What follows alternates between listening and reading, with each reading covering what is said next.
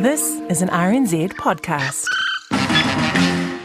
Hi, I'm Dan Slevin, sitting in for Simon Morris. This week on At the Movies, two films starring one of America's most interesting actresses, Kristen Stewart. Firstly, she's a submarine engineer menaced by mysterious forces at the bottom of the Mariana Trench. What is happening? There's something following us. Then she goes back in time to inhabit the character of one of cinema's most enigmatic stars, Jean Seberg. Well, I would love to help. Really, any way that I can, you just have to let me know. I mean, would $5,000 be enough? I have my checkbook. And we'll also visit Tom Hanks as beloved children's entertainer Mr. Rogers. I hope you know that you made today a very special day by just your being you. There's no one in the whole world like you, and I like you just the way you are.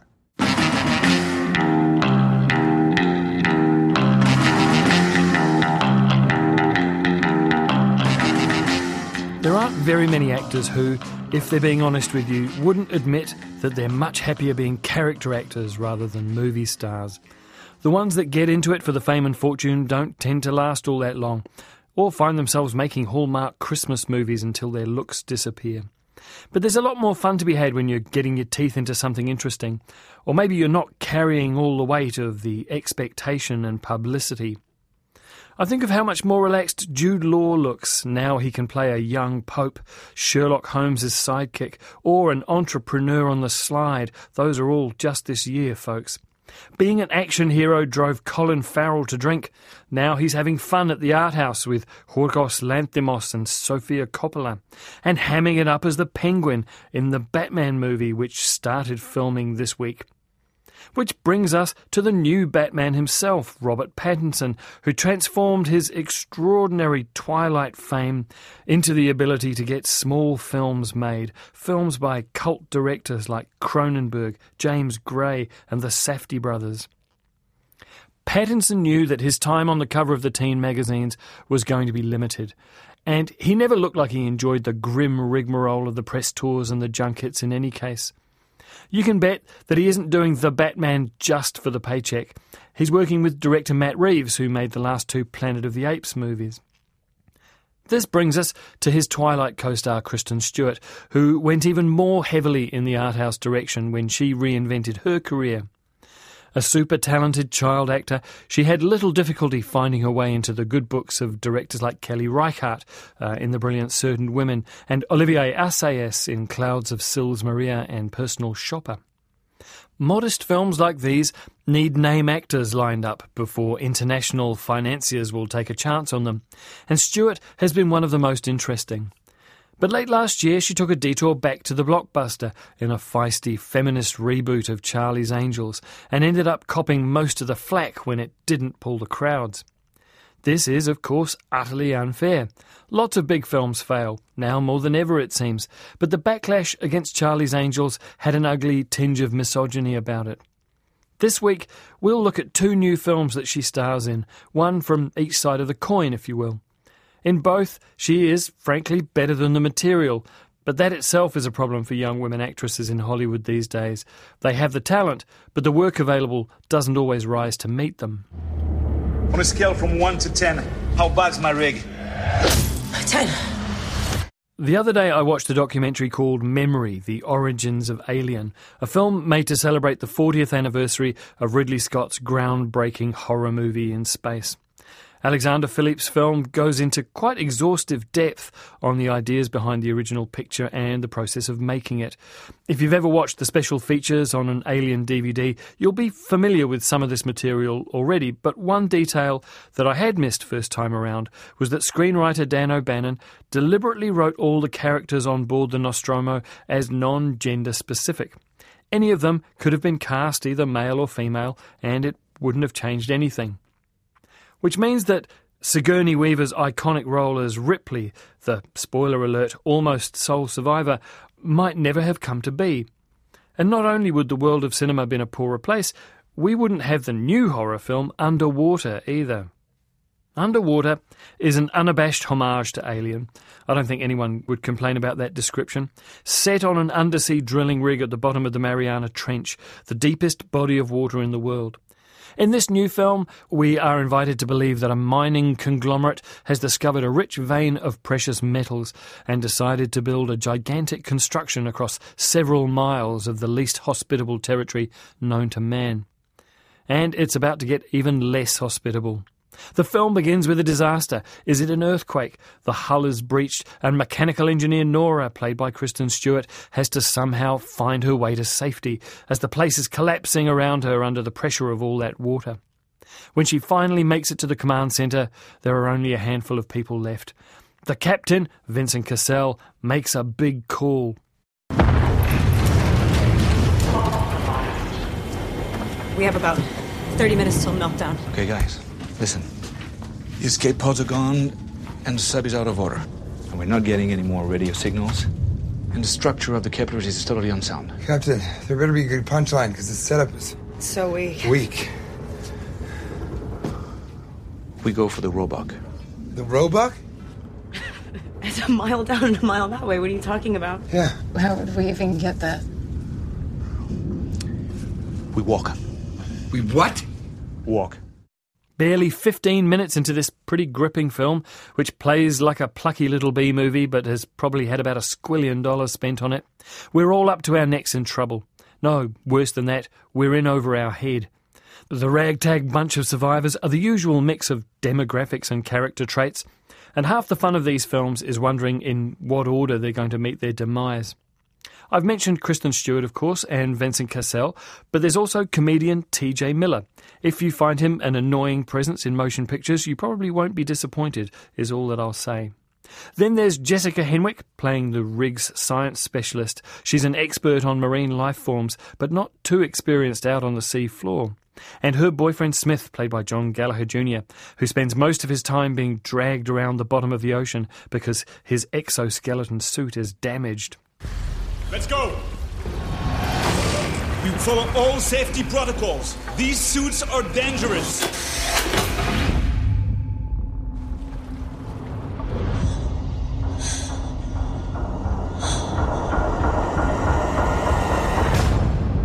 I don't want to scare anyone, but once we get to the deck, we're going to have to jump to the cargo lift. Of course, it turns out that the accident wasn't an earthquake at all, but the ugliest monsters you've ever seen, unleashed from the depths of hell. Then it becomes even more alien-like as our female characters start running around some abandoned living quarters in their underwear, as these fiends outside get closer and closer.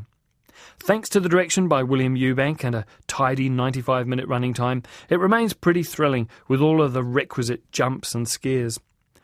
We don't often talk about design and prop making in terms of story, but I was very taken with how, in a film that doesn't have very much dialogue, the physical objects the actors work with carry the story. At one point, Smith removes the oxygen filtering canister from his backpack, and we can see, as can all of the characters, that instead of being clear liquid, it is a rusty, reddy, brown, silty fluid sloshing around. And we get that his situation has become pretty dire. A prop maker did that. We take them for granted sometimes, but all of those practical crafts deserve some credit here. So we just go in the pitch black and we walk without knowing where we're going with insufficient oxygen? That's the plan? That's the plan. Everybody down with that? Nora, you okay with that? The suits can't be down there that long, you know that. Not everyone here is an experienced diver, and Yeah, we never know. I'm not trying to be... Can you just admit we might die doing that? Yeah. But can you admit that we might live doing this? Finally, I want to point out that Underwater may not be the most memorable film of the year, but it is one of the most historic. A couple of weeks ago, Disney, the new owners of 20th Century Fox, announced that they would be rebranding the studio they'd just acquired and would ditch the Fox part of the name. There have been movies produced under the Fox shingle since 1915, but now that era is over, thanks to the utterly toxic Fox News brand. Thanks, Rupert. Okay, here we go. Exterior hatch, it's ripped to shreds. Pressure's gonna hit us hard. Override it. As long as it opens, we'll be fine.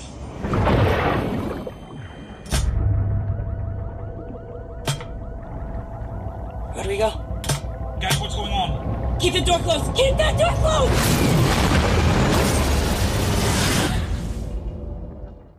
Underwater is rated R13 for violence, horror scenes and offensive language. It's probably getting submerged at your local multiplex now. The revolution needs movie stars. That's a responsibility right there. Yeah, we have to wave a shotgun to get people's attention. You get your hair cut, and you're on the cover of Life magazine. Well, I would love to help. Really, any way that I can, you just have to let me know. I mean, would 5,000 be enough? I have my checkbook. Jean Seberg was a Midwestern teenager plucked from obscurity in the late 50s by Otto Preminger to play Joan of Arc.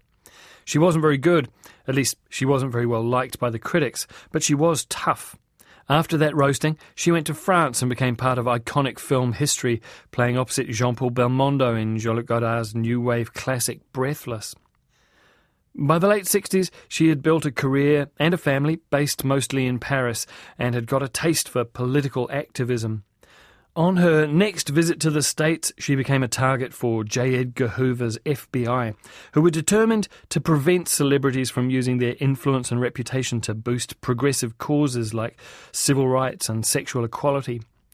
They decided, secretly, that they would make an example of her, so that no other movie stars would put their heads above the parapet and risk their careers for political freedom. In Benedict Andrews' new film, simply called Seberg, we see Kristen Stewart again, an elfin doppelganger for the real person. Jack O'Connell plays a made-up FBI agent who starts out as a true believer but then gets an attack of the consciences when he sees the toll the FBI campaign plays on the actress and her family. Your ASAC back home led me to believe you were some kind of sound wizard. Yes, sir. They had me in technical there. But I was hoping to be out on the street. Investigation. Working in your suntan, huh? Yes, sir. Well, you're in luck, soldier. There are elements in our society who don't like the way we do things here in America. We know this because we are everywhere they are. The feds really were this vindictive. Hoover's COINTELPRO program wasn't just about surveillance to find evidence of criminal activity. It was designed to produce what the Russians nowadays call kompromat, material that can be used to blackmail targets and destroy reputations.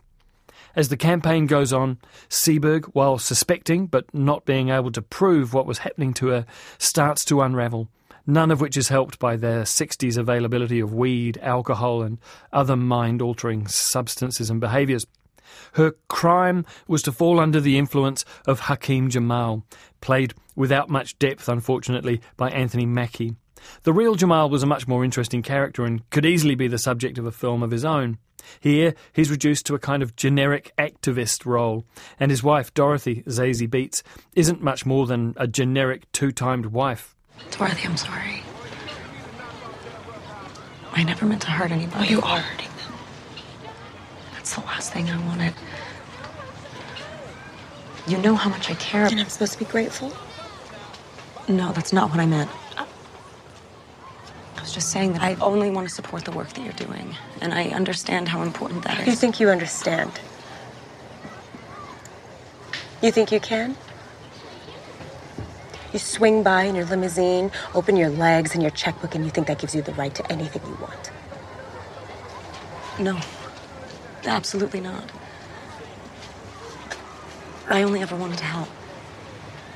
Well, that doesn't make you a better person. That makes you a tourist. This is my life. This is the last time we see each other. You kind of help I don't need. Worst served of all is Margaret Qualley, who plays FBI Jack's neglected wife. She's there just to serve a purpose, that is, to be Jack's nagging conscience and to witness the ugly FBI culture he's ingratiated himself into. But there's not much sense that she's a person in her own right. Watching Seberg for the first time, it felt too heavily fictionalised. Not just the creation of the good FBI guy, but all of it felt inauthentic, too made up. Then I went and did some actual research and discovered that the bones of the story are all true, much more so than I realised. So the film's failure isn't that they made too much stuff up, but the real stuff feels too made up. And that's a problem for Joe Shrapnel and Anna Wardhouse's script, as well as Benedict Andrews' direction. Kristen Stewart is, frankly, too good for this material, and she keeps bumping up against its limitations. I'm sorry to say that both Stewart and Jean Seberg herself deserve better. Hello? Miss Seberg, I want you to stay calm. Listen very carefully to what I'm going to tell you. Who is this? Who are you? I want you to... Who is this? I want you to stop. Donations, your association with the Panthers, all of it. They will come after you. They? Who's they? Who is they? Listen to me. Listen to me. They will destroy you. Your reputation, your career, your family, everything. Seberg is rated M for sex scenes, offensive language and nudity, because if you were to go by her 2 films this week, Miss Stewart must have a walk around in her underwear clause in all of her contracts. Seberg opens at select locations this weekend.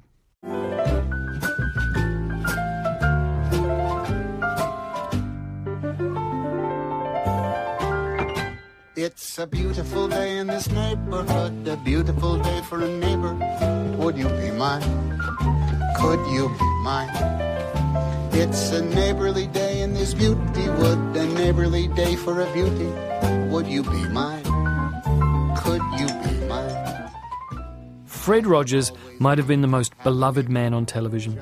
He made a daily children's TV show in Pittsburgh in the 70s and 80s called Mr. Rogers' Neighborhood. Unlike Sesame Street, his show wasn't explicitly about education, the ABCs and 1, 2, 3s. Fred Rogers was interested in the emotional life of children, discovering feelings for the first time, and not necessarily knowing how to manage them.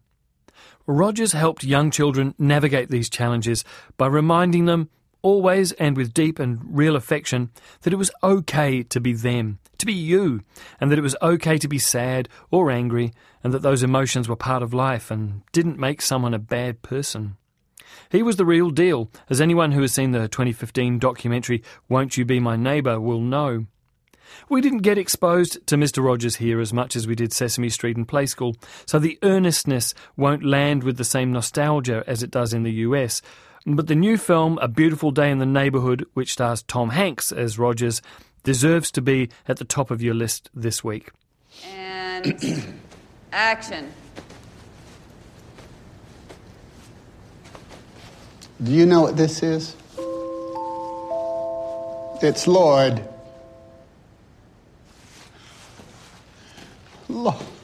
Lloyd. Hold, please. We can't fire him, can we? Hello, Lloyd. Oh, it's nice to meet you. What? Are you all right? Play at the plate. Oh, mercy, that looks like it hurts. Let's chat afterwards. We need to keep Maybe we could moving. have Evan take a look at him. No, I'm good. No, I'm good. Sorry, Fred. Yeah. Just me too. All right. It's wonderful to meet you. So glad you're here, Lloyd. I'm looking forward to talking with you. I truly am. After this, everyone, this is Lloyd Vogel. He is a wonderful writer. Based on the true story of journalist Tom Junod, renamed Lloyd here, who wrote a famous article about Fred Rogers in the late 90s, the film doesn't focus so much on Rogers himself as on the effect he has on those around him. Matthew Rhys as Lloyd is the character who goes through the most change, and he's excellent as the person through whose eyes we see the story. This piece will be for an issue about heroes. Do you consider yourself a hero? I don't think of myself as a hero. No, not at all. What about Mr. Rogers? Is he a hero? I don't understand the question. Well, there's you, Fred, and then there's the character you play, Mr. Rogers. You said it was a play at the plate. Is that what happened to you? I'm here to interview you, Mr. Rogers. Well, that is what we're doing, isn't it? I wouldn't normally offer a personal anecdote on here, but I feel like this one is kind of opposite to the subject in front of us.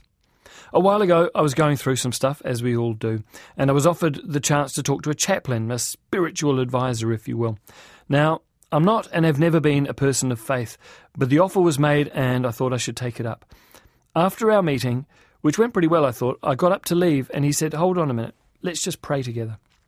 I wasn't sure what to make of it, but again, courtesy and respect encouraged me to sit back down. And I was simply blown away by having somebody reflect back my own words and my own experiences in such a sensitive, deep and empathetic way. All right, I thought, you were listening. To feel truly seen and heard, and then to have that person care enough that, I don't know, they might encourage an intervention from their own higher power, was deeply moving to me, and I think about it every day.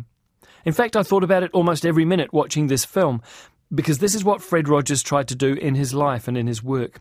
He was a man of deep faith, but there's very little in the film that speaks to religion, either specifically or generally. Rogers used the values from his faith to try and pay attention to everyone around him, whatever their age and whatever their status. He knew that often just hearing people can be enough to make a difference in their lives, which is something we can all think about, no matter what else we believe or don't believe in. Is this Andrea? Yes. This is Fred Rogers. Oh, hi. Who is it? Lloyd's right here. Oh, no, Andrea, while I have you, I just want to thank you so much for sharing Lloyd with us. Can't be easy him traveling with Gavin at home. Oh, well, thank you for saying that. I'm going to give Lloyd to you now. Mr. Rogers knows my name. A Beautiful Day in the Neighbourhood is directed by Marielle Heller, who has made 3 films now that have been distinctive for their empathy and sympathy for all their characters, but also for their directorial vision. Last year she made Can You Ever Forgive Me, which starred Melissa McCarthy as an author-turned-forger. Heller hasn't let me down yet, and I'll just observe that my 2 favourite films this year so far have been directed by women. Greta Gerwig's Little Women should still be in some cinemas at the moment. If you use the aggregation website Rotten Tomatoes, and you really shouldn't, you should listen to myself and Simon here on RNZ National, but if you do rely on critical aggregation websites like that, may I point you in the direction of a new one. Cherry Picks is a website that collects reviews written by female and non-binary identifying critics, many of whom you won't have heard from in mainstream media, but whose opinions and perspectives could well open your eyes to new films and new filmmakers. Give Rotten Tomatoes the flick. But back to A Beautiful Day in the Neighbourhood, which is rated PG for violence and coarse language. It should be playing all over New Zealand now. It's such a good feeling to know you're alive. It's such a happy... And that's our program for this week. I'm Dan Slevin, and you can find me on Twitter as @DanSlevin, that's all one word, and there's more of me at rnz.co.nz/widescreen, where you can find reviews of other interesting film and TV selections from the plethora of local online streaming services. On our next program, I'll be reviewing My Third Grudge. This one is produced by Evil Dead's Sam Raimi, World War II Pacific epic Midway, and the new film by one of the greatest filmmakers who has ever lived, Terrence Malick. That's if I can find a cinema in my neck of the woods that's actually playing it. So why not join me for more At the Movies at the same time next week? See you next time. And that's a cut. Head over to Hulu this March, where our new shows and movies will keep you streaming all month long. Catch the acclaimed movie All of Us Strangers, starring Paul Mescal and Andrew Scott. Stream the new Hulu original limited series We Were the Lucky Ones with Joey King and Logan Lerman. And don't forget about Grey's Anatomy. Every Grey's episode ever is now streaming on Hulu. So, what are you waiting for? Go stream something new on Hulu.